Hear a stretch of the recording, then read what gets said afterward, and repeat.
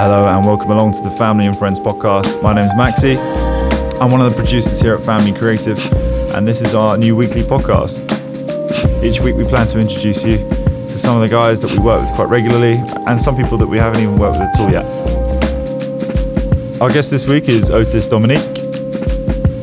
He's now an established director, having come up through the AD ranks, and it's interesting to hear some of his insights about the current Black Lives Matter movement and what it's like being a person of colour in the industry.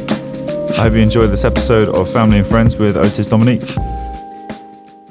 Honestly, man, it's an honour, man. It's a pleasure. I love you guys. Like I was saying to you guys earlier, coming down here today has been the first time in 3 months I've come down to London, and it's just inspiring to come back here after this quarantine started. I've been like out in the sticks. So it's just nice to come back, see everybody moving around, seeing everyone trying to get theirs, you know what I mean? Sometimes you get frustrated with it, like kind of like the rat race and everybody here and everybody there. But like it just feels nice, man. When you haven't been somewhere for a while, it just feels great coming back in, you know? It's been a unique opportunity for us to have a bit of a reset. I mean, I'm speaking for myself, but for sure, having just a few months to sort of take a step back and just, I don't know, sort of just... What's the term people use? Take stock.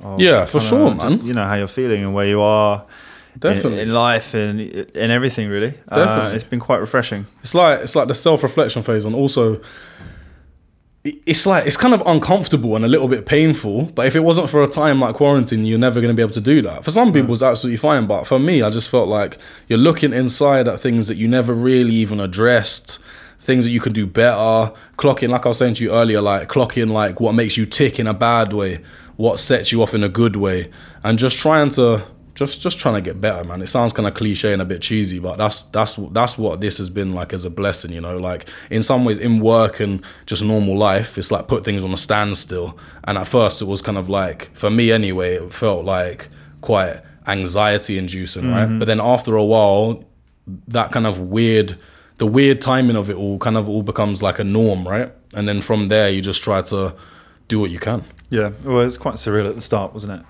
Sort of when I, literally the day before lockdown, I managed to get out and went to Wiltshire to see some family. I was only planning to stay a week and ended up staying 9.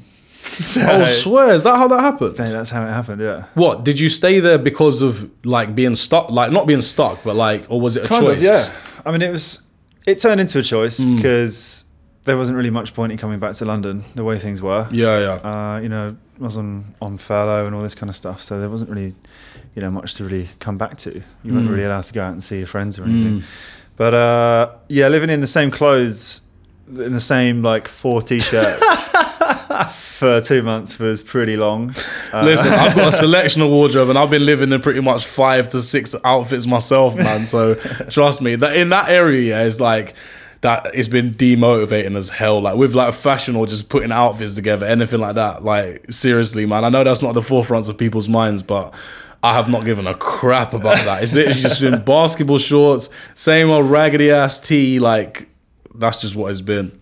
Is it your parents that live up in Wiltshire? Yes, mate. Yeah. Well, we're all from London, but they retired 5 years ago, so they got out at the right time, really. I think sick. Yeah, so that's banging. At least you can walk around a bit more free. The roads aren't like chock-a-block, having to jump into the road to swerve people. That was it, man. Like me and my girlfriend were on average hiking like 60 kilometers a week. Jesus Christ! Which is good because you couple that with other activities, whatever, keeping quite fit. What, like 10k a day? Like 8k pretty much. A day? Mate, it's easy around there. Really, a tiny village. You literally go for a lap around a village, you've done like 2 kilometres. So you extend that out a bit, kind of do a couple of zigzags. Yeah. And we try to do like a 12k every day, or at least every other day. Right. But then some days we did 27 in one day before.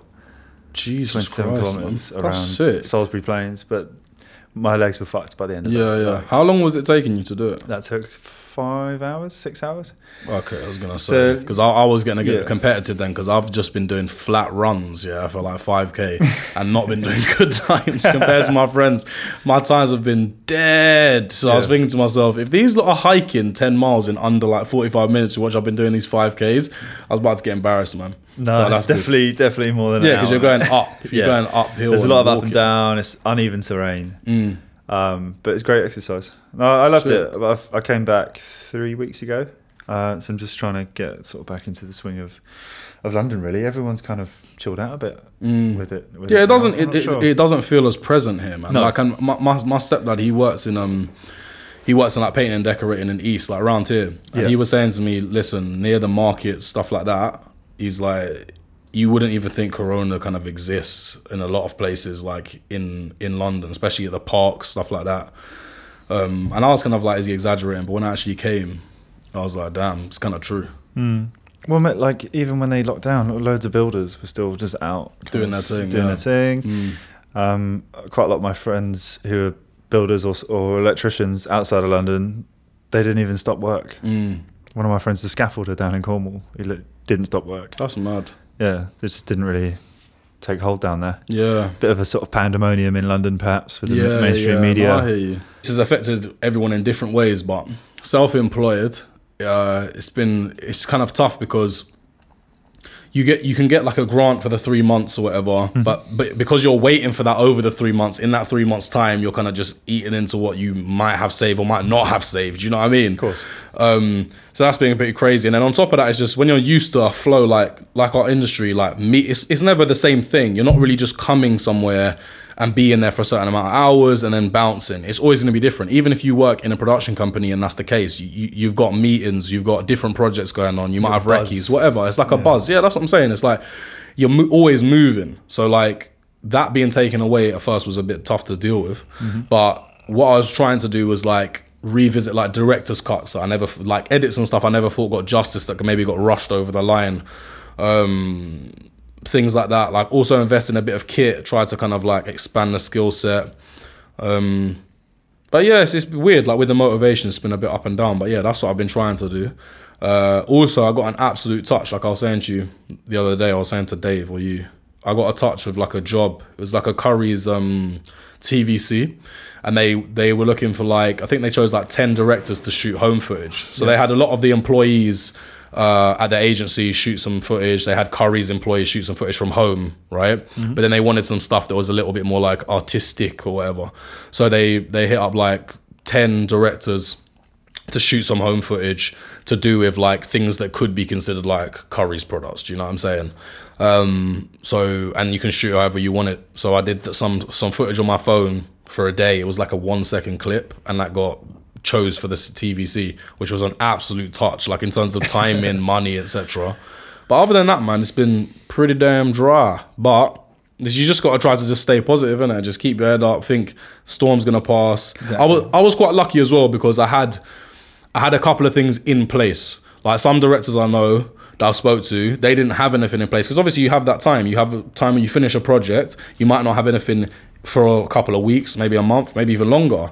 And then in that time, you're working towards getting new jobs, sowing those seeds, whatever, right? So if you're in that kind of stage and then Corona hit, then you're really effed. Like you would have been in a worse position, I should say, right? Because I had two things that were going on. So at least those two projects, I could maybe like get like a bit of drip feed of income from ones, you know, like maybe you can bend the rules a little bit with how much you were going to get to begin with if the company's understanding. So I felt super lucky for that. But yeah, man, it's been up and down. But I think ultimately, overall, I think coming out of this, man, everyone's going to be, it's either going to like, not make you or break you. It's a little bit too far. But for some people, that will be the case, you know. It's just what can you take from this? Where did you first develop a passion for making films or working on set? How did this first kind of, you know, spark clicking in and you? stuff, Yeah. right? It's weird, man, because like in high school, I don't think I was like a bit of a cocky idiot. So I kind of, in a way, I thought I knew what I wanted to do or whatever I was gonna do good in. But like, I didn't really know exactly what that was gonna be. And then I went to sixth form. and did a couple of, like, you choose a couple of subjects that you want to do, right? And one of my subjects was media. And I remember we had like one of the assignments was like a 5-minute thriller film, right? And ours was absolutely terrible. But at the time, like, I thought it was cool, right? I thought it was good. I really enjoyed the process. Just filming it on like handy cams.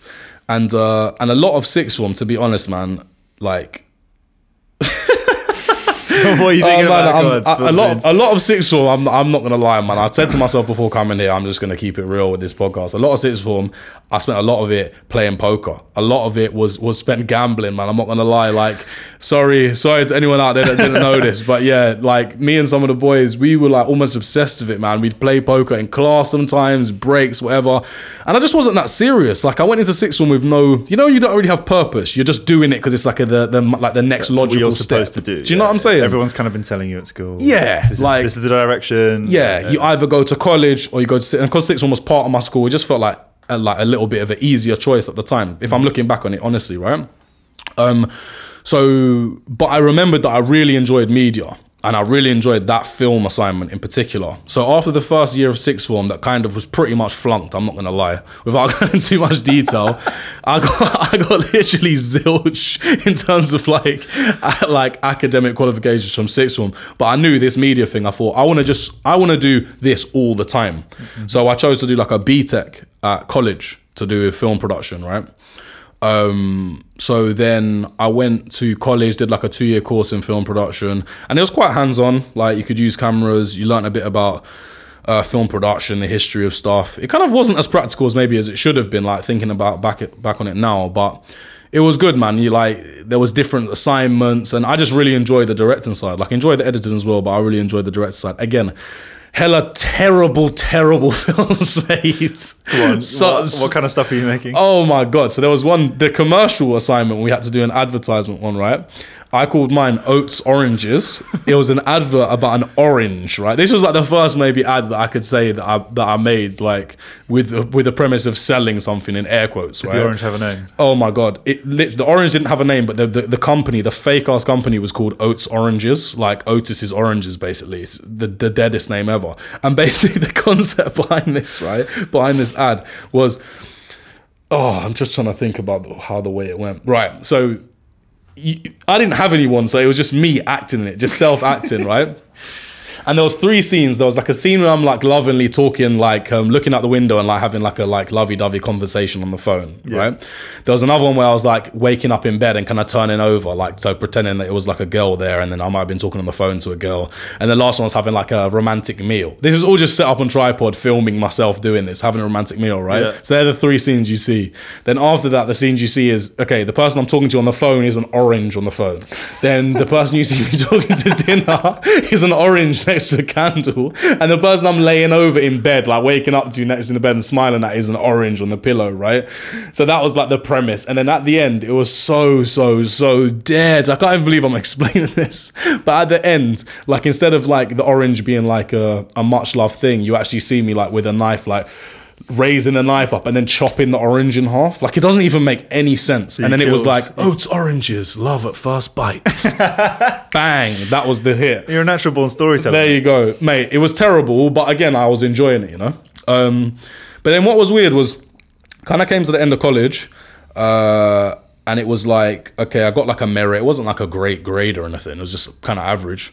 But I didn't put enough effort in. Looking back on it, I kind of just I think a lot of people are like that. You know what I mean? Yeah. Looking back on it, man, it wasn't that great. But could have gone to uni. But I was just like, because I was a year behind because of the sixth form year, the poker year, the gambling year, right? Because I was a year behind because of that shit. A lot of my mates were already in their first year of uni, right?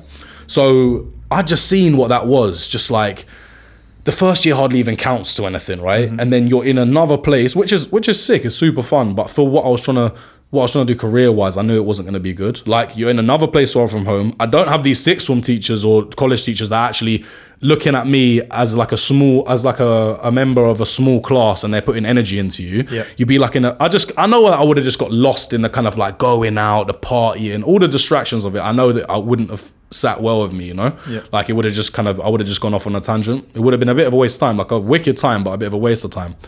So I was like, what can I do? I knew I wanted to get into filmmaking, but I didn't really know how. And then just like randomly, I was going to take a gap year to like make some money. I was working as like a sales assistant at the time, in like a retail shop. And then I was at a christening and I randomly ran into a guy that I used to play football with his sons. It's so random. And he was like, what are you doing? I said, this is what I'm trying to do. I don't really know how to get into it. And he co-owned a production company. It was called Mustard. It's not around anymore, but they're called Hunky Dory now. But he was like one of the co-owners at Mustard and like head of production there. And he was like, oh, well, you know, like, this is what I do. So maybe you can come down as like a junior runner one day and see how it goes. I didn't know what the hell it was, but he was like, oh, you know, like, we can't pay you the full rate because obviously you're just starting like as a junior runner. But like, because it's your first time, like, maybe we could give you like £100 for the day, come down. And at the time, mate, I was like, thought that I was busting my ass in air quotes for like £40 a day. And I was like, this guy's apologising to me for £100 as like the most junior. Do you know what I'm saying? So I thought, hold on a second. Now, I'm not saying that's straight face. You know what I mean? Like, I'm not saying that's the case with all filmmaking entry levels is going to be that amount of money. No, it is not. But with advertising, it's quite like well paid if you're in the right kind of like standards of commercials and shit. So that was a touch, and I was like, this is sick. So I went, didn't know what the hell I was doing. Some mental job. It was like a commercial for Flora, right? But it had like 250 extras. Yeah, they were all over 50 because it was like about like being good to your heart and stuff. They were all over 50, and it was a boiling hot day. So I was literally just running back and forward, giving them waters and stuff. But I just really enjoyed it. And then just from there, I met like a first AD that day that was like to me. I asked him like, listen, I don't really know what I'm doing, but I would love to get into this further. And he was like, oh, I'm at this diary service called Coolbox. You know, if you use my name as a reference, maybe they can like bring you on, get you some more work type thing.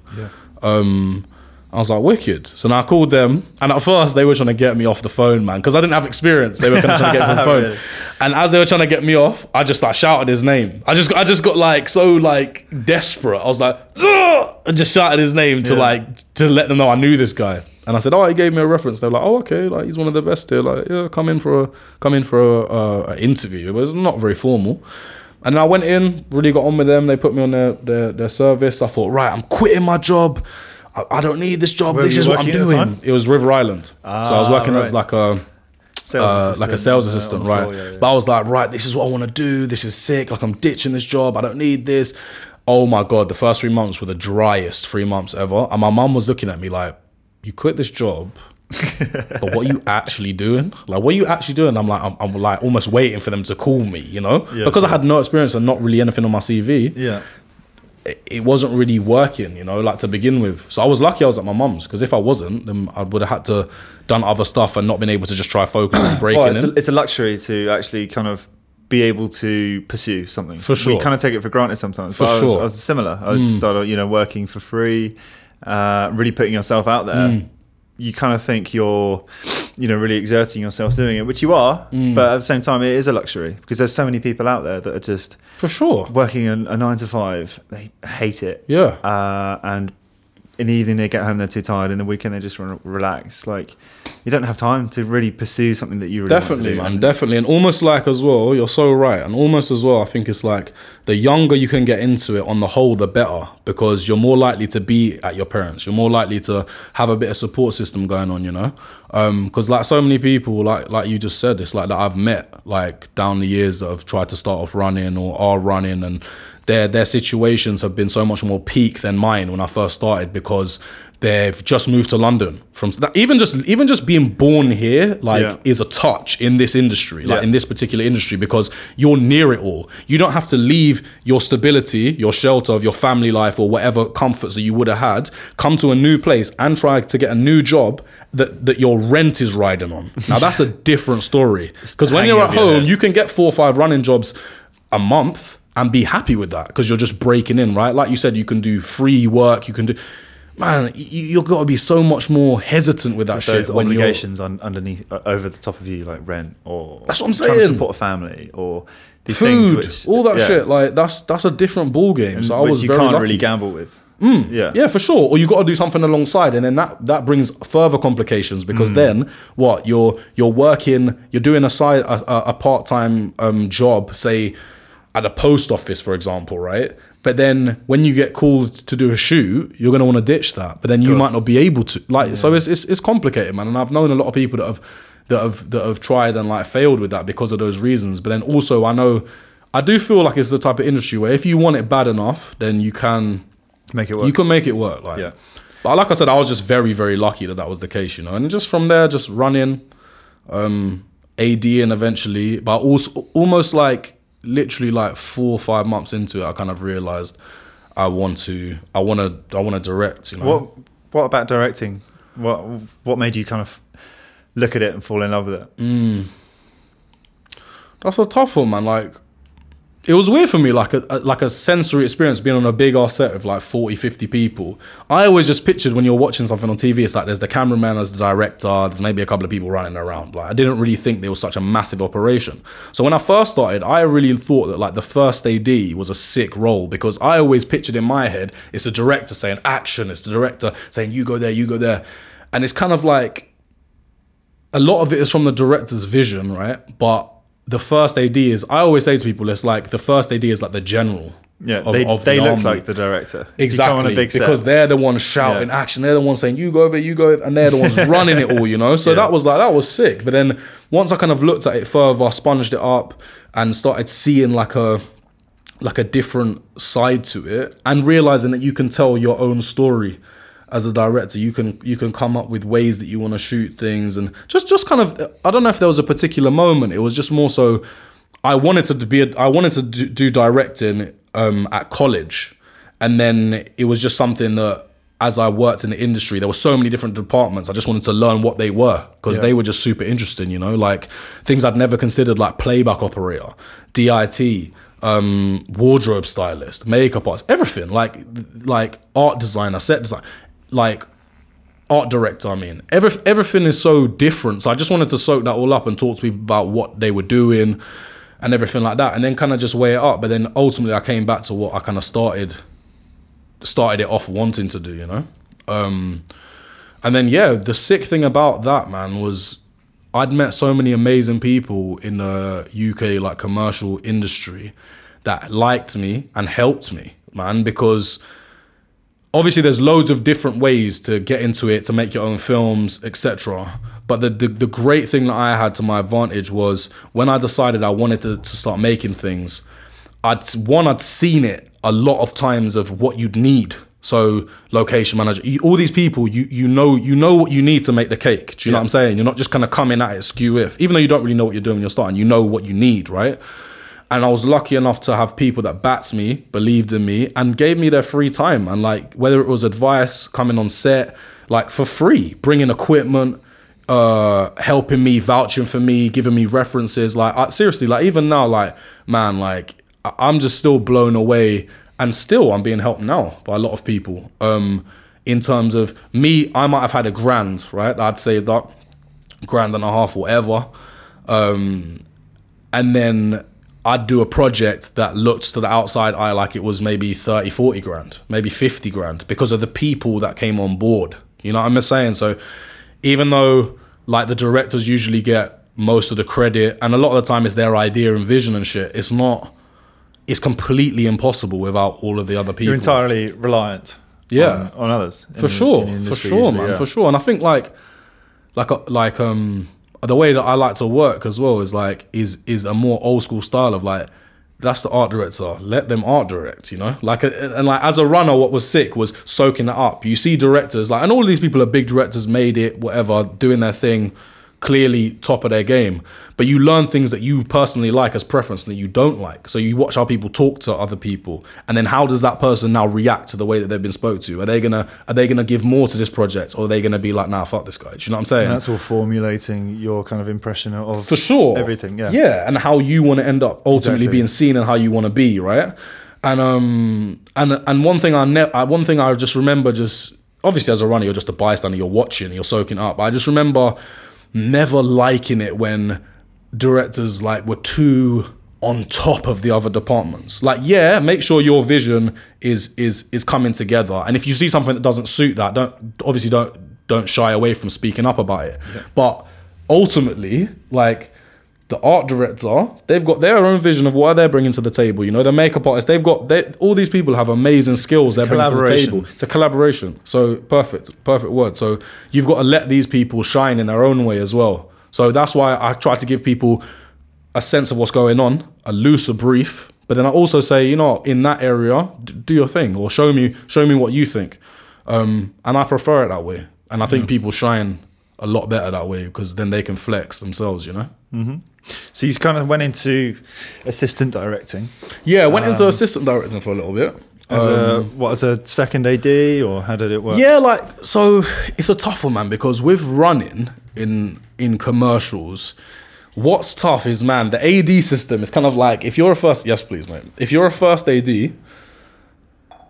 Thank you. Cheers, man. Yeah.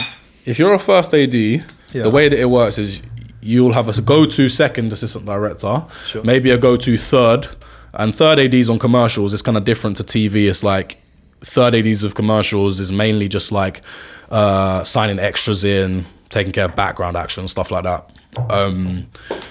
But you'd have your go-tos, right? And you'd also have your go-to runners as a first AD that you kind of love, bring on every job. Yep. So what's super tough as a runner, if you really want to be an AD, and a lot of runners, that's the route they want to take, because almost it's kind of like the normal route that a lot of runners would take. They'd be runner, then they'd be third AD, second AD, first, like, and that would be kind of their goal, you know?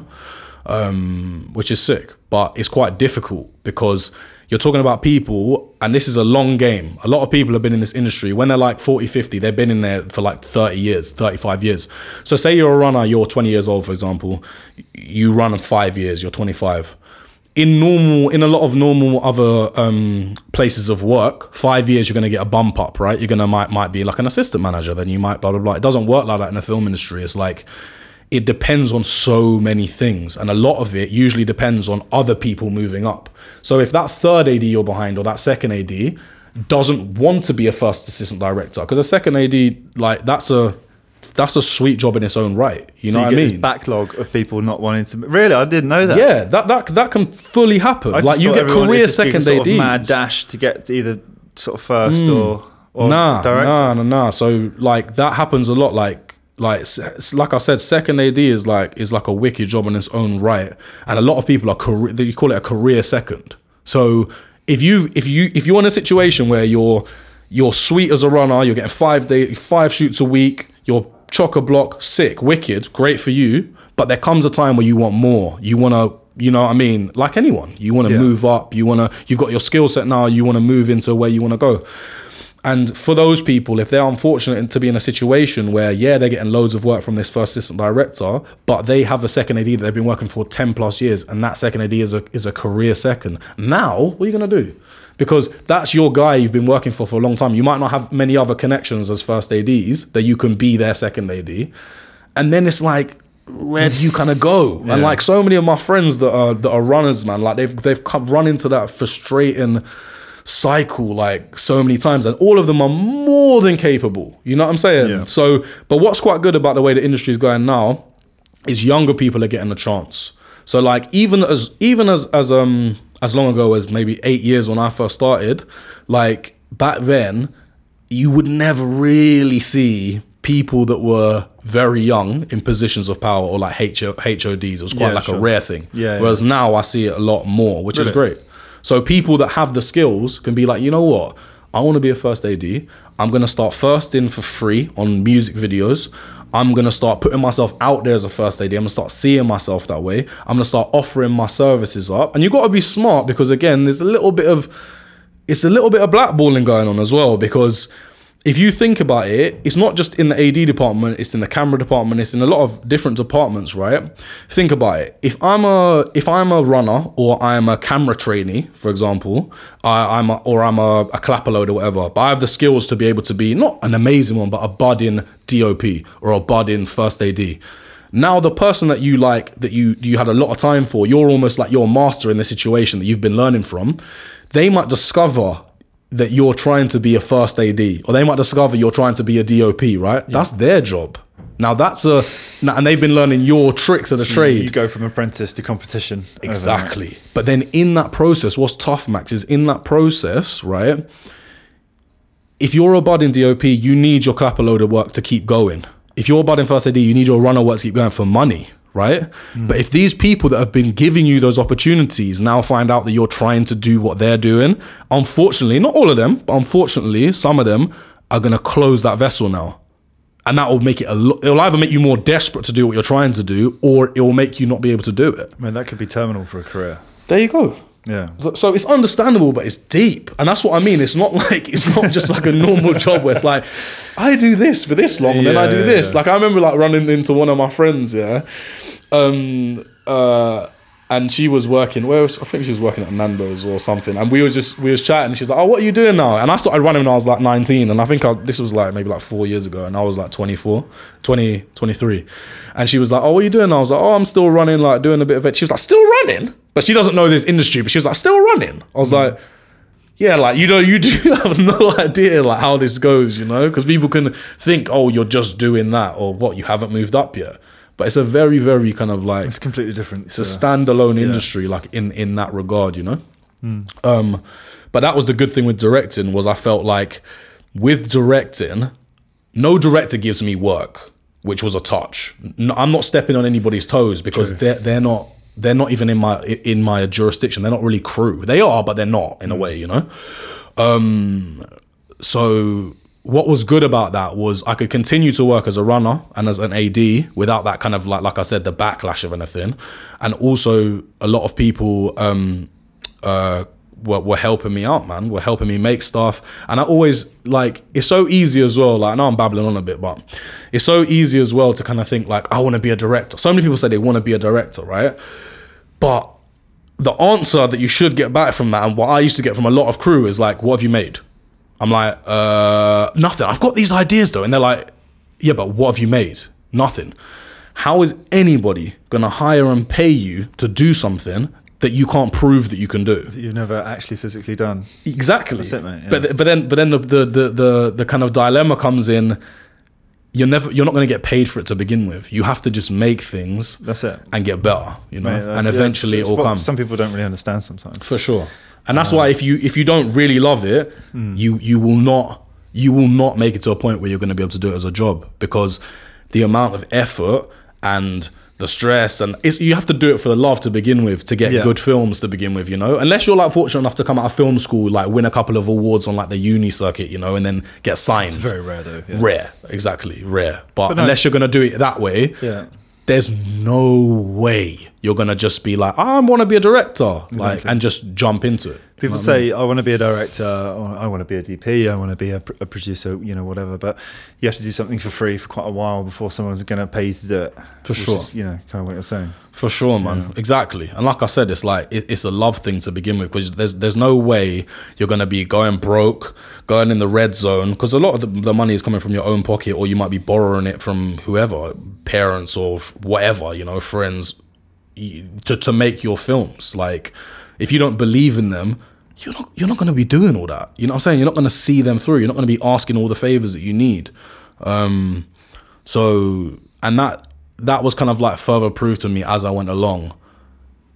Like, I wouldn't be doing all this crazy shit if I didn't know for sure this is what I want to do, you know? I think also, just touching on that kind of doing it for free thing, I think passion is somewhat of a currency when it comes to our field. If you called me up on a Sunday or a Saturday and told me I'm shooting something down the road 6 o'clock tomorrow morning, I'd go, because I know how much you love doing what you do, and I know it's going to be something cool. I know, you know, it's worth my time, and it's, you know, it's because of the love. And I've got quite a few directors that I sort of do behind the scenes photography or stuff. I've seen some of those photos, hours, weekends, you know, but if you know they have the passion, you don't mind doing it. Yeah. Was it with Harvey you do a lot of that stuff, right? Joe Harvey, yes. Yeah. And also Harry Reevely as well. Right, done a few of his shoots. So lots of early starts. But you don't mind. Dope. Like, for sure. It's still dark. It's 5:30. You're on a fucking car park roof in Dagenham. Like, But what else are you gonna do with your Sunday? You know what I mean? For sure, man, for sure. And people that are in it understand it. Other people are like, what? What the hell are you doing? You getting paid? Oh my god, bro! Like, that's just a reminder to me. Yeah, the amount of my friends. So like I said, like with commercials, not in all areas of film and TV, but with commercials, if you're a runner and you're busy, you're getting paid nice. Like you're getting paid nice. If you're you have to put up with a lot of shit, but you're getting paid nice, right? As a young person, especially in London, like you're kind of good, but when your friends might start seeing that, right, and thinking, oh, this looks like quite a calm job, you get X amount per day, oh, okay, this is cool. And the amount of my boys that have been like to me, oh yeah, can you maybe like try to get me in on something like a short film, or I don't mind doing it for free or whatever. Yeah.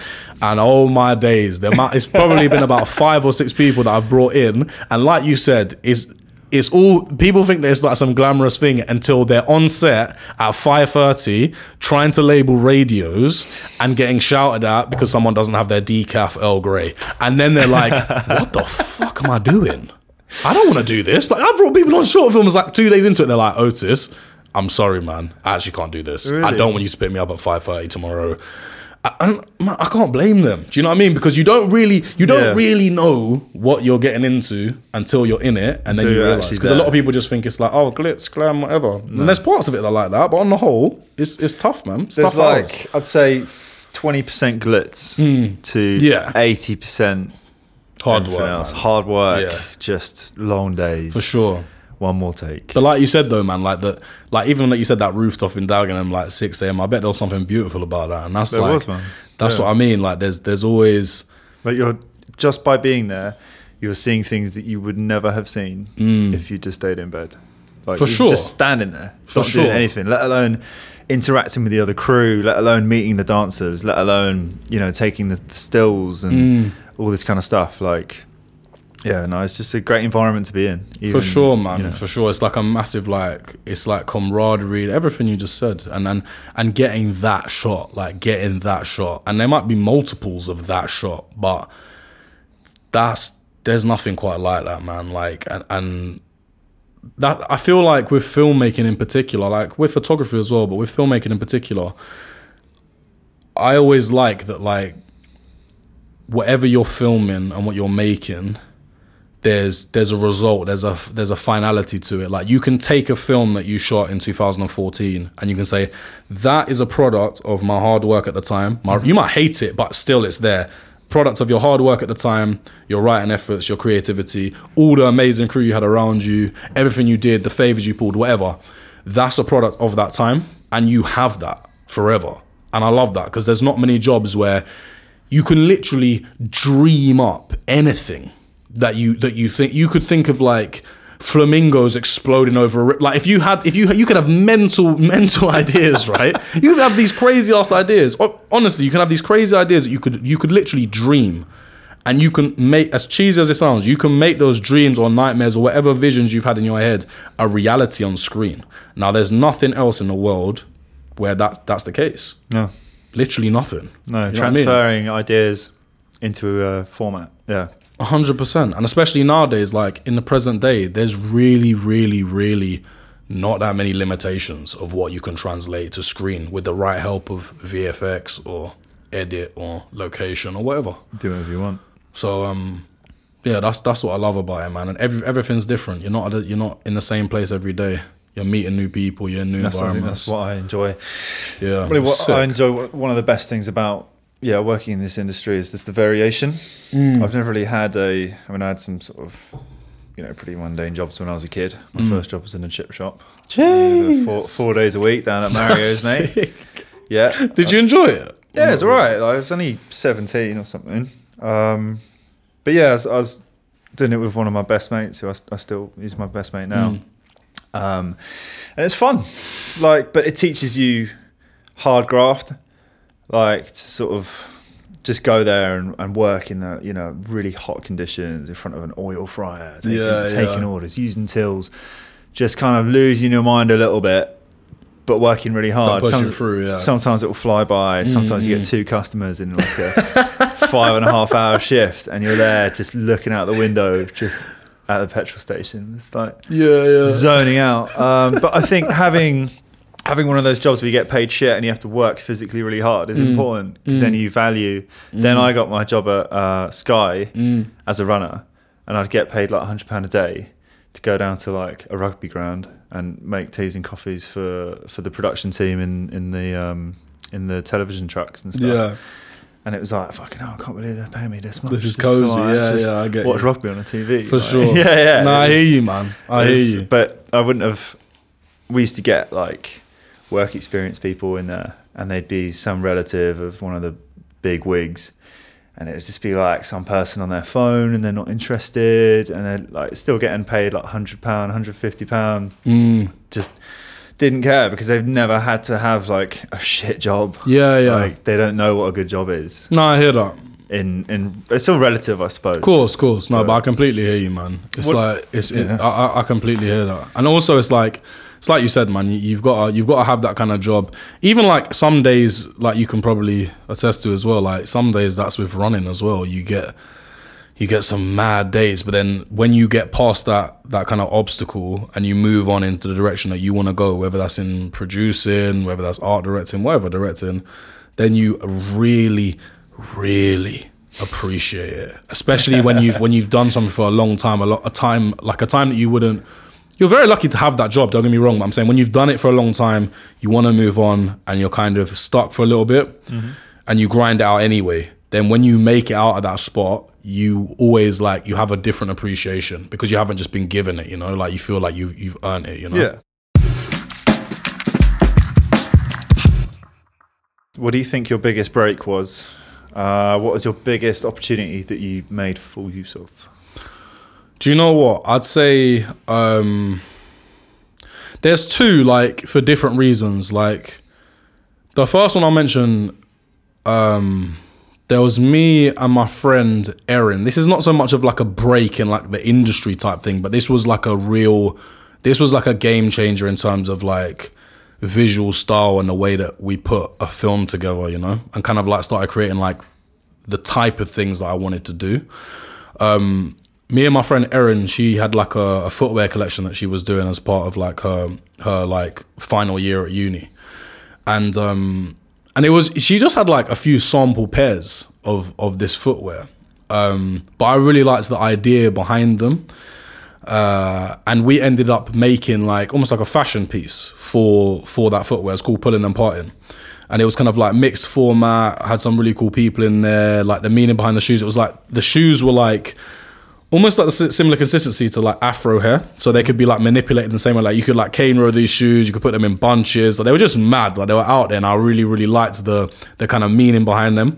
And that, we worked on that for like 3 months, like getting it right, shot it over like 4 weekends. Everyone worked for free. Like there was basically no money. Like me and Erin probably like halved it down the middle of like putting our own money into it. But I had so many people come out for us. We had studio, we had crane to do some shots. Like it was mad. Like we were shooting on 16mm for free. Like pretty much had to pay for the rolls, but all the equipment, we were getting deluxe packages from camera houses because our like passion like was oozing, you know what I mean, to make this film. Again, that passion currency. Yeah, for sure. And people could feel that, you know, and people could feel that, even though I hadn't done amazing stuff before, and I've done some cool stuff, like people could feel it, you know, and that was, I loved that. So like in terms of like style and like one of my favorite films and pieces in terms of a break, that was one of those. But in terms of like in the actual industry of commercial filmmaking, it's got to be the Nike City of Nations piece that we did here, because the kind of the circumstances of which that came about was mad. Like I remember, so one of the guys, I can't remember who exactly was going to direct it originally. It's going to be our friend Harry. Yeah, exactly. Yes. I'm not sure what happened to him, but he dropped out. Where were you, man? But something happened with that, right? And I think it was 6 days before. 6 days before. It was fucking close. Something like that, right?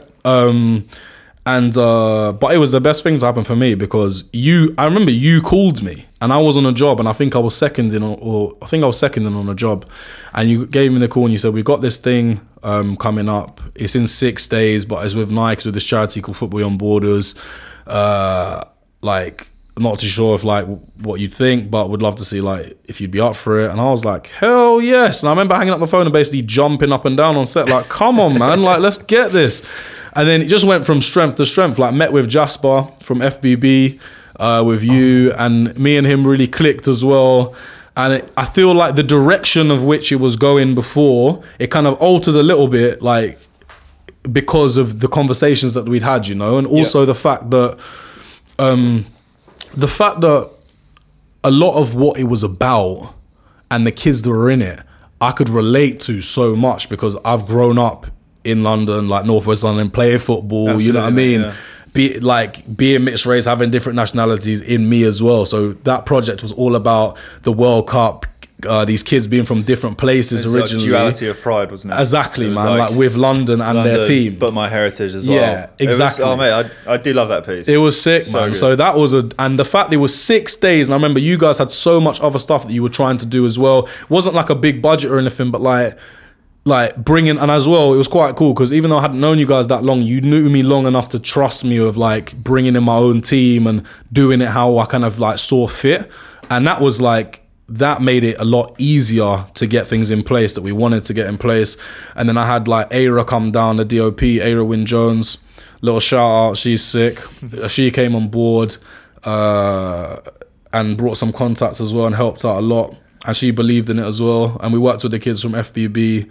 And that was just sick, man. Like, even just thinking back on it now, it was just wicked. It was really clear cut of what I felt like, how I wanted it to be. And then it exceeded that because of the amazing kids that were involved, you know. And then seeing that like play in Niketown, I think it played in Niketown for like a month during the campaign. And I got told by some of the kids that it actually played in different parts of Europe, which is crazy. But that was a mad experience. Coming to Oxford Circus, coming off the tube, coming up and seeing your film play on a big ass screen and seeing those kids be empowered like that as well, that was mad. And what that did for everyone, like in terms of Football Beyond Borders, even like Nike, when we had that screen and the people that came down from there, like, because people didn't expect a mass, like it to be what it was, because it was like a smaller budget project, whatever.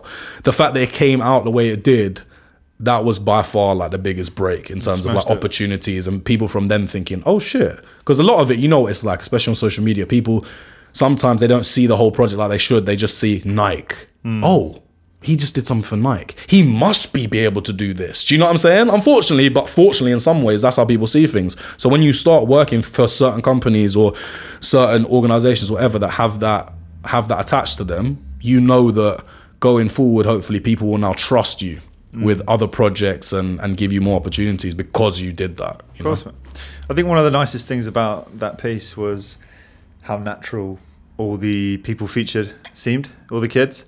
You know, there was none of that kind of on-camera awkwardness. It was really sort of natural, which that is one of the first jobs we did with you. And we kind of saw your ability to develop a near immediate rapport with people and develop these kind of relationships so quickly. What's your kind of secret behind that? Like what do you think it is that makes you enjoy that environment so much and just people just kind of open up to you and really enjoy just like being part of the project, being, you know, around you, being on set, everything? Like what do you think it is? Nah, thanks a lot for that, bro. Do you know what? It's weird, right? Like my mum always said to me from when I was like 15, 16, she was like, son, like one of the biggest gifts you have, you might not see it now, but it's your way with people. And like, she was like, I don't know what you're gonna end up doing, but I know that that's gonna like play a part, you know. And at the time, it was like my mum's like a very like complimentary person. I was just kind of like, yeah, all right, mum. But now I do see it because in so many different scenarios, especially like with people that might be uncomfortable or not used to a certain situation, I always kind of get off to a good start with them, and I just try to be myself with them and try to take it out of some really strict, like stiff professional environment and just talk to people as people to begin with. I don't try to kind of come in and just be like, hey, so what we're doing is you're going to be there and the camera's here. Because especially with those kids from that charity as well, none of them had actually been on camera before. So it was more so just about talking to them. All of them, I spoke to them first just on a level and just chatted to them a bit about them and just got to know them as people, and just introduced them to the crew as well, so that they weren't just like, who the hell is that with a big microphone boom over my head? Like, what the hell is going on? Because as a 15-year-old, I would have froze up myself. And they were amazing the way that they kind of responded to that, you know? And like, it's just, I think it's just patience, and also I just love people, man. I like, that just sounds so cheesy, like, but I just love people. Like, I love being around people. I love like that everybody's different. Everyone has different things they bring to the table, different opinions, and I just, especially like when it comes to directing, I just like to develop a little relationship with somebody first before we start. Obviously, sometimes you can't do that. When you got big talent or big artists or whatever, you just have the time you have, right? But those people, they have the skills to be able to just turn it on like that. But whenever I have the time, if I do have it, I just like to get to know someone first. And then that helps both of you, because they feel more comfortable around you, and then you also know what to kind of expect from them. You're not going to put them in a situation where you don't feel like they're going to be able to perform, or they're going to feel awkward, because you kind of, even if it's a 5-10 minute conversation, you kind of gauge a little bit what it's going to be like, you know? Fantastic.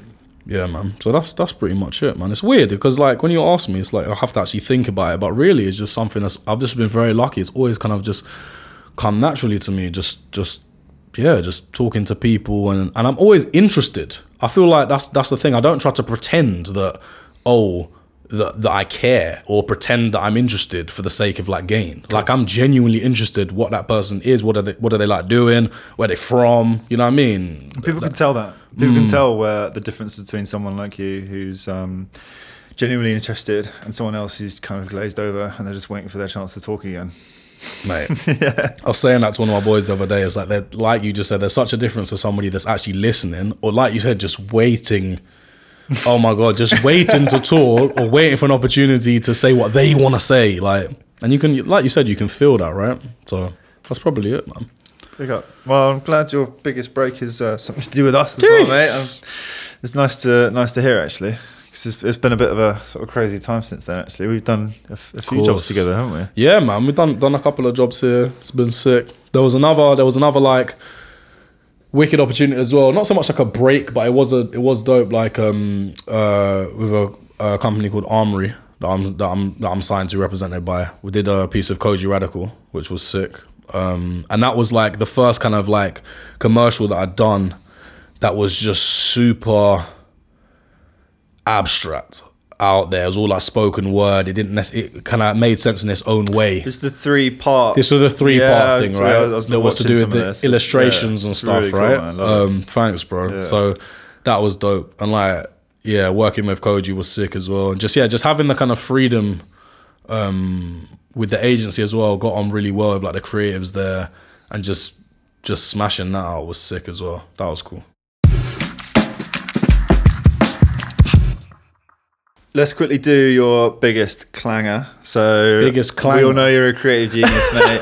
We all know everyone loves you on set, but when has shit really hit the fan? Oh my God, where the hell do I start? There's a couple of stories here, man. There was one, I'm going to tell you one that was a super near miss, yeah, that was, oh my God. So basically, I was a third AD, and I was just like getting like a couple of little opportunities as a third AD from being a runner, right? So like level up from a runner. And your job is literally, you're signing in extras, you're signing them out, right? And you kind of tell them where they need to be at what times, and make sure you're not losing any of them, having a count of them, etc. I had 80 extras, I think, on this job, right? So it was quite a big job. I had 80 extras. And the director, I'm not going to name his name, but the director was like a much older gentleman, and he was very, very old school. Like, I'm talking about like him and the first AD were on radios because we were shooting like in an area where they couldn't be near each other to be on camera. Yeah. And he was like asking the extras to do stuff. And my man was saying things like, the Chinese girl looks too stiff. She needs to do this. And it's like, the woman's not Chinese. Do you know what I mean? Like that kind of, it was literally like, oh my God, this guy is like painfully old school. Like he didn't even care that anyone could hear him. Anyway, so I knew I could not fuck up on this job, right? I just knew because I'd be getting roasted, right? So the whole day's gone really smoothly, blah, blah, blah.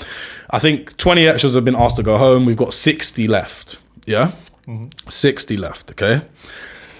Now, I get told by, I think, the second AD or the first AD, okay, the director has, he said that we only need 14 extras. We only need 14 extras to take to the next location, right? Because we're doing a last scene somewhere else. We only need 14 extras. That's all we need. So release the rest. It's like, sweet. So I counted out, say there's 60. So I counted out, what's my shit, man? 46 people, right? 46 people released. See you later. You're done, right? And they were just getting paid for their day. So we wouldn't have cost any more to keep them, but we didn't need to keep them apparently. So these people go. Then 14 comes to the next location, right? So the scene starts. I've got them like sat on a bus, like just in the holding area, waiting to like see who'd be used type thing. Then somebody comes up to me, I think it was the PM, and was like, oh, Otis, you've got those 40 extras on the bus, right? And I was like, I put in my head, 40. Because I've got 14. And that's what I'm thinking in my head, yeah? I'm like 40. And she was like, yeah, because the director is like been very specific. He wants 40. Like he wanted 40 for this occasion. And I'm not gonna lie. Mind at that point. I'm thinking to myself, do I lie? Do I just hope? I was like, do I lie? Do I hope? I just said, yeah, no worries. Because as a runner, you just always know. You just try to just say yes. You want to be honest. Later. When you have to be honest. But until the shit is the fan, just try to protect yourself a bit, right? Yeah. So I was like, yeah, all good. So I'm like, okay. So we reached the last scene. Sweating at this point. Now, 100%. Yeah. Then the first AD is like, radios me. Right, Otis, we need the first 4 extras to come to set. Okay, I'll take 4. So now I got 9 left on the bus, yeah? Take the 4 there. Okay, sweet. Thinking, please just need that 4, but I'm thinking they're gonna want more. Otis, yeah, go ahead. Okay, we need another 2 extras on set. So I'll take another 2. Now I got 7 left, right? Otis, another 5 extras to set. No.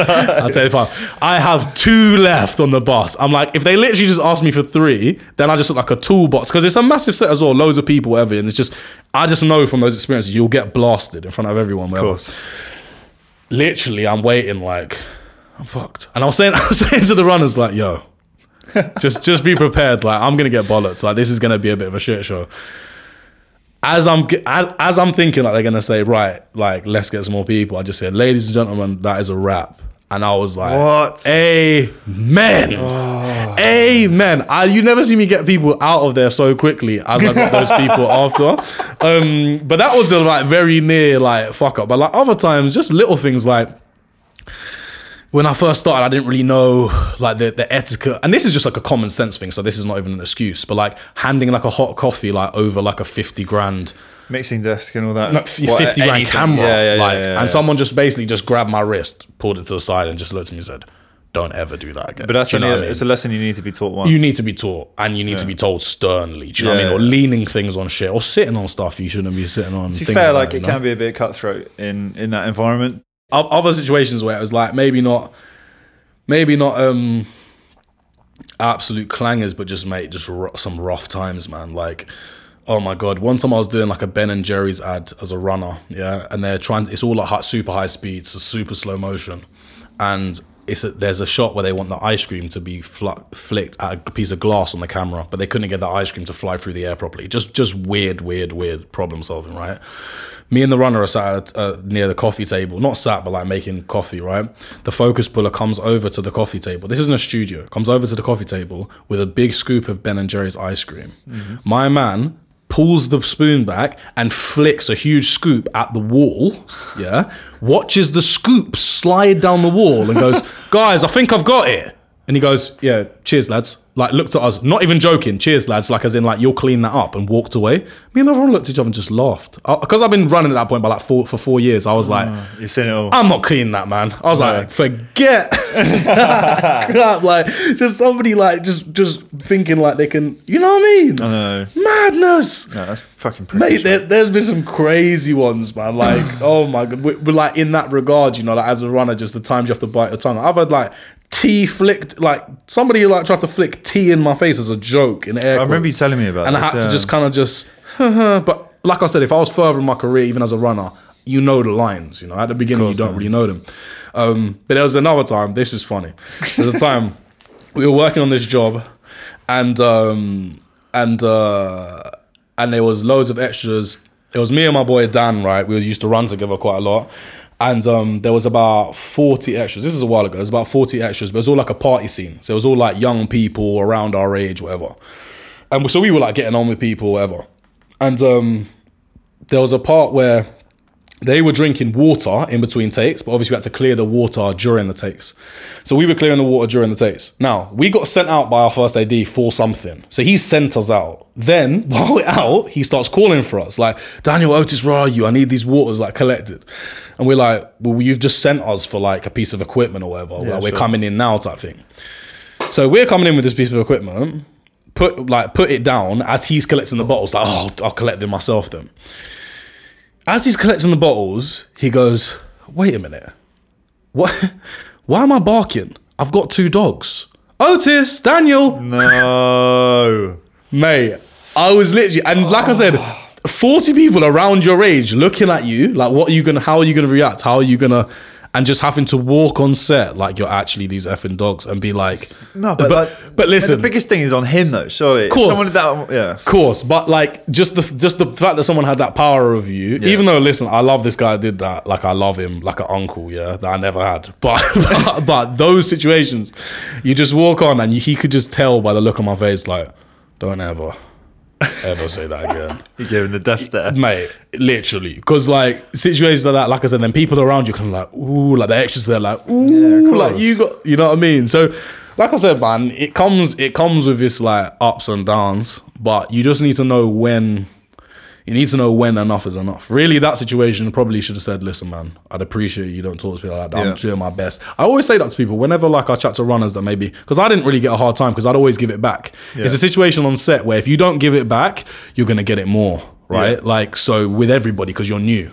You'll be like carrying teas and someone, like anywhere. Yeah. You'll be carrying teas and someone say, what's the time? And you're there like, I can't like turn your wrist over. Do you know what I mean? Like, people love that shit. So if you give it back, people kind of clock, okay, he or she is not really going to have it, like, in a funny way, and they're not really going to try to give it to you so much, right? Sure. But I'd always say to people that maybe got a bit more, like, there's nothing wrong or rude or, like, job threatening about you saying, listen, I'm doing the best I'm doing. Yeah. I'd appreciate it if you don't speak to me in that manner because I find it disrespectful, whatever. Yeah. If you handle it that way, no one can say you were rude. There's no flaw. There's no flaw. No. And people have to respect what you're saying. It doesn't matter who you are, what hierarchy system you're in. Because it's a bit like the army, the way that the hierarchy system is. You approach it on a basic human level. Yeah, for sure. You're not the boss, I'm not the runner. We're just 2 people. Yeah. Don't talk to me like I'm a fucking idiot. Exactly. But like I said, it's the way you say it. I always feel like bring it back to that, like the way you talk to people. It's like, you kind of sometimes you got to give people a bit of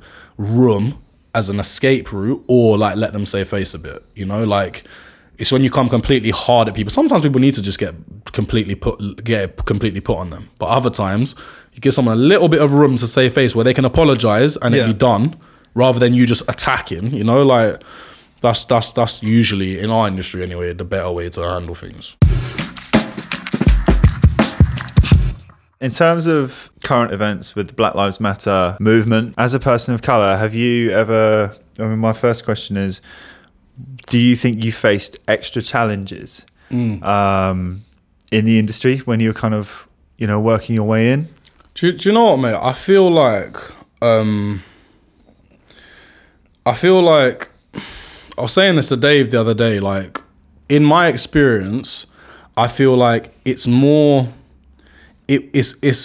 difficult to break in as a black person, as an Asian person. Like, but specifically like, yeah, talking about black people, mixed race people, like it's more difficult to break in because there's been like a system that may not be as consciously put in place now, right, in the film industry, in the commercials industry, but was before. So like when I first started, I realized very quickly that 8 times out of 10, I'll be the only person that's not white on set. Do you know what I mean? Really? 100%. And it would almost be like a joke. Like if I was on set with another black person, or even 2, then we'd almost like take a selfie together. Like, geez, like half of the industry right here, almost jokingly, but like that's how obvious it was, you know. And no one, like I said, specifically the UK commercial industry, because I can't talk to like the feature film industry because I've only done a couple of those. So, but I know that it's similar, but I'm going to talk to what I know, you know. So that's always kind of been the case, and I always thought, why the hell is this? And just speaking to people, the few black people that I know in the UK commercial industry, but also white people, and them talking about friends that they had that maybe dropped out of the industry, right? It's not so prevalent now, like these same situations, but it is to a certain degree. Like, for example, I was talking to a script supervisor, right? She's been working in the industry for like 30, 40 years. She said she had an assistant in the 80s that was going to work as an assistant script supervisor with her on a feature film. And she was going to be on it for like 2-3 months throughout the whole shoot. She was a black girl. She came on set. The first thing that happened when she came on set was like the riggers were making monkey sounds to her from the raft, from the raft. This was like early 80s, like late 70s. Yeah. And they were making like subtle monkey noises to her, right? And the script supervisor was like, just ignore them type thing, like they're just idiots or whatever. So she came, she's like, I think this girl was maybe like 20, 21 something. She came, tried to ignore it, whatever, that was that. Was like really good at what she was doing, blah, blah, blah. It was maybe like her friend's daughter, the script supervisor, who took her on. And then I think the next day, might be getting the details wrong, but the next day she came to work again, had a good morning. Then at lunch, she went to lunch. She came back, and on her like notes, her script notes was bananas, right? So like, she said to the script supervisor, "Listen, I just can't do this. Like, I'm not." And she said that she would have been promising. She really enjoyed what she was doing. That's just a small example. I'm not generalizing here, but that's a small example of how people that 10, 20, 30 years ago, like in this case, like 34 years ago, nobody knows what ripple effect that woman may have had on the industry. She could have brought in nephews. She could have brought in friends that are just like, it goes without saying, would be more likely to be people of color, and she could tell people about a positive experience she's had. Instead, it doesn't only stop there. The ripple goes in reverse, because she'd be telling people about that experience that are of color, and just automatically, you know that it's a very kind of secretive industry anyway. If you don't get introduced to this, people don't know it really exists. People don't know it's really a way to make a living, really, like at school, anything like that. It's not a subject. It's not really talked about. You know what I mean? No. Unless you go to uni and you study film, even then it's a warped view. It's not really how it is. So a situation like that stops people in their tracks from one, getting further, and 2, opening a door to others. Yeah. So a small situation like that is an example of how it kind of gets to the point that it is now. Because a lot of it is nepotism. A lot of it is a person that you know. Like I said, me just even being at a christening, knew this guy. Yeah. That's a lot of industries are like that, right? But when it's controlled by a particular group of people for so long, and they're very protective over what they're doing, they want to make sure it's their cousin or their best mate or whoever's in it. They don't want to open up to new people, especially those times. No. That it's no surprise that it gets to how it is now. It's getting a lot better now, but it's like this whole situation with like Black Lives Matter in the UK, and something I always stress to people. Yeah, it's getting a lot better. Yeah, it is. You'd like to think it's a lot better than America. That doesn't mean that it's the problem solved and there's no issue. Like, America's the extreme. Yeah, but of course there's still loads of stuff here that can be a lot better. And like, man, like the thing about this time that's been specifically tough for me, just going off the industry for a sec, has been like the fact that even though I've been all too aware of like racism in the UK, I've always known it exists, I've always felt it in certain scenarios, whatever. And I've done a lot of like studying when I was younger to do with a lot of different things, systemic racism, a lot of civil rights movements, the history of black people, etc. But even as someone even being someone that's the case with, right, it still opened up feelings for me, like this whole movement of realizing there's so many things that I do subconsciously which are a product of that environment of systemic racism, and not trying to come across as that type of black person, not trying to look like that type of black, not wanting people to see you as that in a certain environments that you're in, trying to come off a certain way to appease other people. Now that's bullshit. Everybody has their work version of themselves and not. I'm not really relating it to that. I'm saying that when people feel and know that the more air quotes black they're being, the less of a chance they're gonna have at success in pretty much most fields. That's a problem. Like, that's a massive problem. Knowing that if their name is more black sounding, again, air quotes, they're less likely to get their job. If their accent is more black sounding, they're less likely to be taken seriously or be trusted, especially if they're not being seen. Do you know what I'm saying? If they're just on the phone or whatever. That's facts. And the thing that was mad for me to realize was like, holy shit, I've been doing a lot of this, not even really realizing it, like telling myself, like when I'm trying to like make my moves and that, like play the game, but the game should have nothing to do with race. And a lot of the time, subconsciously, that shit is like, even if you're, as being a black person, being a mixed race person in this industry, you're aware of it. And like again, I'm not gonna like name names, but like a guy that is one of my boys who works in the industry, in his department, when he first got his like break in his department, right? It was like through a family friend or whatever. He's a black guy, it was through a family friend, and like he comes to work the first day. You get told you can wear what you want, right? So he comes to work on the first day. He's in like pink shorts, white tee, like Air Ones, whatever, for example, and glasses on the top of his head. Apart from the sunglasses, I mean, the rest of the outfit, that's fine. People wear what the hell they want on set. You've seen it. But the department that he's in, like, are kind of a bit like why is he kind of dressing like this? But didn't really say it to him, right?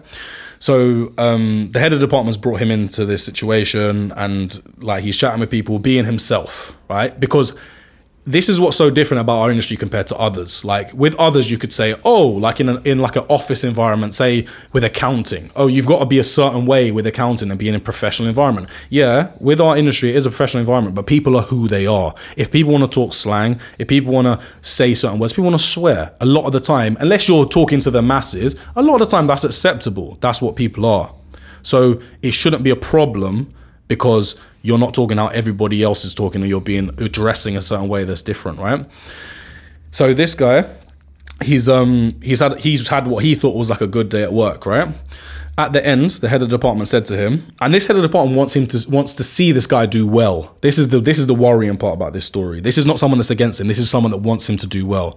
Said to him, right, mate, like, great day today, like you did well, but after chatting with the boys, like they said they like you and stuff, but like you just got to like tone it down a bit. And he's like, what do you mean tone it down? He's like, basically in a nutshell, like the way you're coming across, the way you're talking, the way you're dressed, you're just a bit too, like you're being like a bit too like black, basically, right? Not in so many words, but that's the massive hint. And he said, if you want to break in and do well, first you need this qualification that you need. Yeah. But second, you just need to just change it up.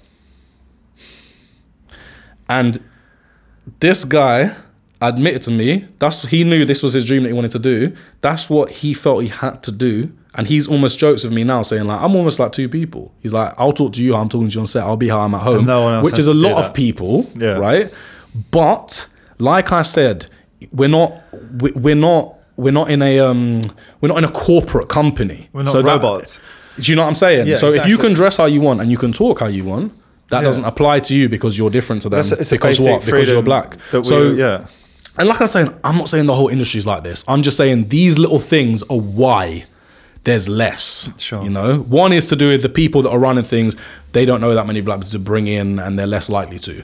But it comes from a rich history of how the media portrays black people, how people see black people consciously or subconsciously, and all those connotations that come to your brain. Like, even as a mixed race person, I can identify the bullshit that's been poured into my head that from Western media, from media in this country, that it applies to anybody. It's how they portray Asian people, how they portray black people. There's connotations and prejudgments that you just come to in your brain about all these groups because of what's been drip fed to you for years. You know what I'm saying? So lifetime, yeah. Exactly. And so like during this time, I've like said, and I've been vocal about this, like with my friends as well, because like a lot of my boys that are black and stuff have like been getting super frustrated with like people not understanding or being like naive or people just realizing now. But I'm like, if they don't actually have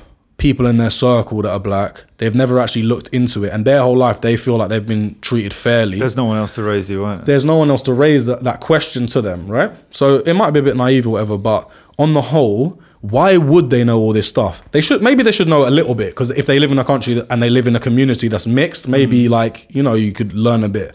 But on the whole, I say to them, that's like the equivalent of you knowing the history of the struggles of Arabs in this country, or Indian people. Like, you tell me one thing about that, and a lot of the time they wouldn't be able to. So it's like I don't want people to be angry, especially when those same people are coming out for the first time.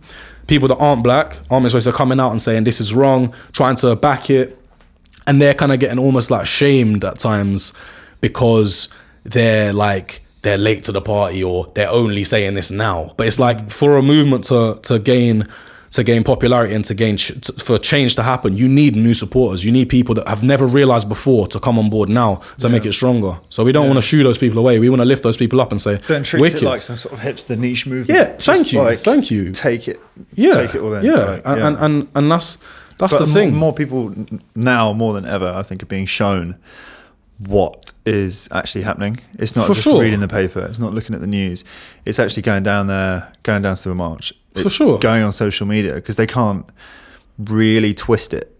There's no twisting some of the things we're seeing now. I hear that. And also I think like one of the most important things about this, like obviously like what's caused it all is police brutality, which is a massive issue, but also what is kind of sparked is people questioning their own beliefs and their own preconceptions of people. And that, I think, when people can actually look inside themselves and understand the way that they've been seeing a certain group has been warped, and then they can go on that journey to learn and change, that's the most powerful thing that's going to come out of this situation. Do you understand what I mean? Taking responsibility for your own interpretations. For sure. Not letting someone else tell you. For sure. This is what's happening over here. Yeah. It's question yourself. Question, why do you think that? And just talk to people. You know what I'm saying? 100%. Like, have the conversations. But like, I've also said, like, with social media and stuff, unfortunately, because we're in a generation that's so quick to vilify, you're either 100% in or you're out. Yeah. You're this and you're that. Yeah. You just need to be careful. Some of it, like the conversations, they need to be had in a trusting environment for some people, because for people to really be honest, they need to be in a safe place where they can do that without being crushed. Do you know what I'm saying? So with the support and stuff, amazing. Views that you're maybe questioning or that you want to talk about and be brutally honest with people, you want to put that into a safe space where you can chat to friends about that, family, and as well the same way that you're challenging your own thoughts about the negative bullshit views that you've had about black people. It's like you want to, once you learn and you re-educate yourself on why you feel that way and what's been drip fed to you, then you can try to pose that question to people that you know that would be less likely to hear that from anybody else. Because again, if somebody, and there's many circles like this in London and especially outside London, if I'm in a circle where I have pretty much zero black friends, and zero anybody that's going to push back on what is being told to me by the media or by my immediate circle, which is all exactly like me, why would I then come to the conclusion as soon as I see Black Lives Matter protests and all I'm seeing is a horse's nose being broken, all I'm seeing is a policeman coming off a horse, police getting attacked, whatever, right? And everybody, including yourself, that I spoke to about these protests, everyone said they've had beautiful experiences. Yeah, none of that is at the front of anything. So if I'm just that person in that circle, why would I think otherwise? Yeah. What before this would make me think any differently? If anything, it's reinforcing what I'm thinking now, seeing all this news, right? It's facts, because you watch the news and you're like, I'm not going there. It looks fucking dangerous. Exactly. You go down there and everyone's just like, you know, there's chanting. There was not one single crossed word. See, this is what I mean, which is tough. And then, but what I'm saying is, those people in those circles, what they need, they're way less likely to listen to somebody like me, right? They feel, again, like, it's mad how some of these people feel, but like, they feel like I've got something to gain, or I'm playing the race card, or any bullshit like that. If they get told by somebody in their circle that's took the time to educate themselves and understand, yo, listen, the way that you're thinking about this is a bit mad. The way that you're seeing this, you should think about it this way. Did you know this? That's more powerful than coming from me. Do you understand what I mean? So the more conversations like that can be taking place, and I've seen it with my friends, some of my white friends, I'm super proud of the way that they've looked into the past, the way they've been honest and said, I didn't know anything about this. I feel so dumb that I've never seen police this way. I've never thought that way really towards a black person, like consciously. I didn't know that there was people, because people are coming left, right and center out of the woodwork, like with their mad views. Do you know what I mean? And I'm almost glad they are, because they're showing people the people that are kind of on the fence and feel like racism doesn't exist here. No, it's not really that bad. Why are they still protesting? What's all this about? This is about America, isn't it? When they see these comments that aren't even anonymous, or from people's fucking actual personal Facebook profiles, where you can like see their family and where they live and shit. People are so in their views, right? It kind of takes any question away from people that were asking, does racism exist here? Because all you need to do is go online and see it, you know? Like, it's and that's why it's been kind of hurtful, like to literally see it, even though you know something exists, right? Like it hurts more when you actually see it. But then equally, you know it's going to be I know it's going to be a painful process, a lot of uncomfortable conversations, blah blah blah. But ultimately, it's gonna force the change that's needed. You know what I mean? So I'm more than happy to have those conversations and be open about it. But on top of that, I think what people need to realize is not everybody is.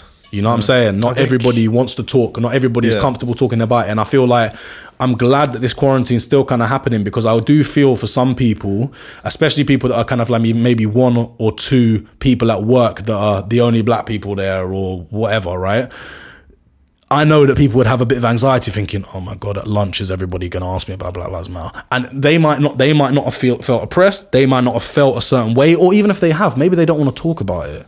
And the fact that might now be like open up for them having to have an opinion, that's pressure on people. So I'm kind of glad at the moment it's still quarantine and people can kind of have those conversations outside that space. And then if people feel comfortable, they can bring it up at work, rather than it being like, so-and-so is the only black person there. What do they think about this? Do you know what I mean? Yeah. Which is the natural thing that people want to do. But I just urge people to kind of just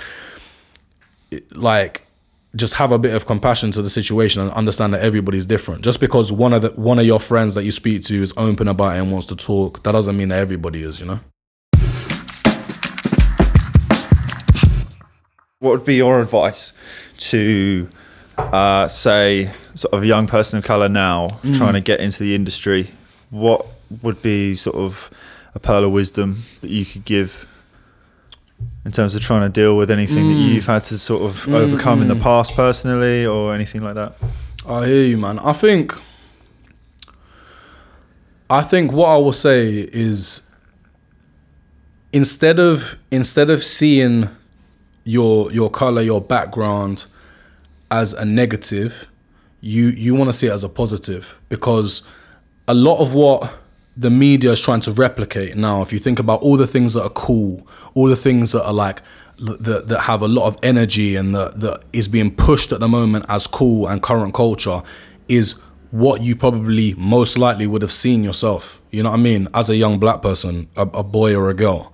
So those experiences you have are unique to you. You want to use them. There's people out there that are trying to replicate your experiences.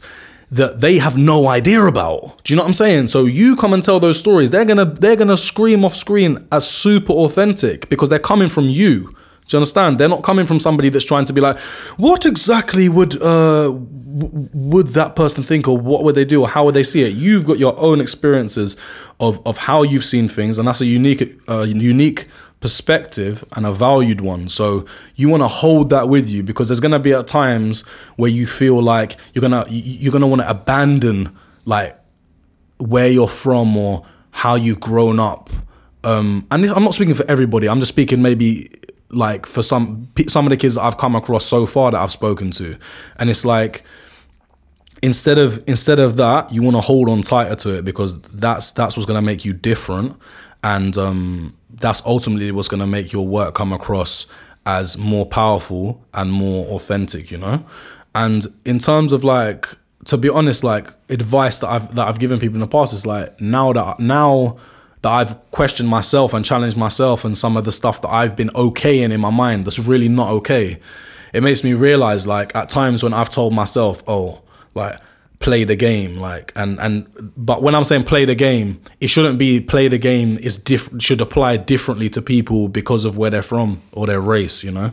Because for me, it's like play the game. I think, okay, you're a mixed race guy, people are going to see different, they're going to expect something of you, so you got to play the game and make it seem you're this way. No, that should not be the case, and I will not be encouraging anybody to do that, because that's wrong, man. Like, I don't want people to feel like they have to completely change who they are. Yeah, there's going to be a work version of you, that's fine, you know what I mean? To get along in life, that's what everybody needs to do, regardless of race.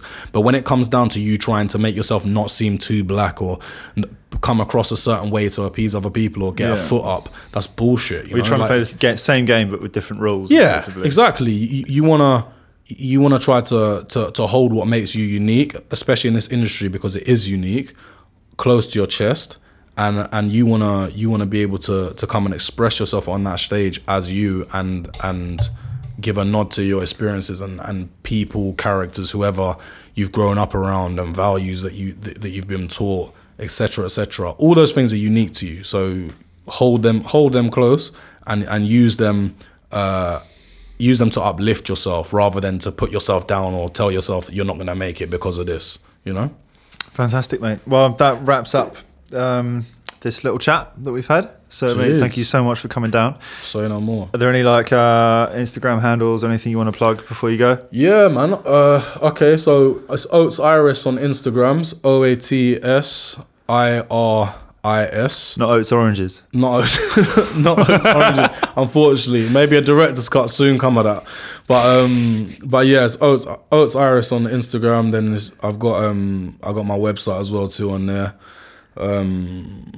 Or the Armory page has got some of my stuff on there. But yeah, Vimeo, check it out. Hit me up if you need any advice. I always love people like reaching out if they got any questions, if they need any advice about anything, or if they're trying to get into the industry, I can try to get you on a shoot or whatever. That's all for this episode, but please make sure to check out our other episodes and subscribe to the podcast to ensure that all future episodes are on your radar. In the meantime, you can find our main website, family-creative.co.uk, and on Instagram @familycreative. We'll catch you next time.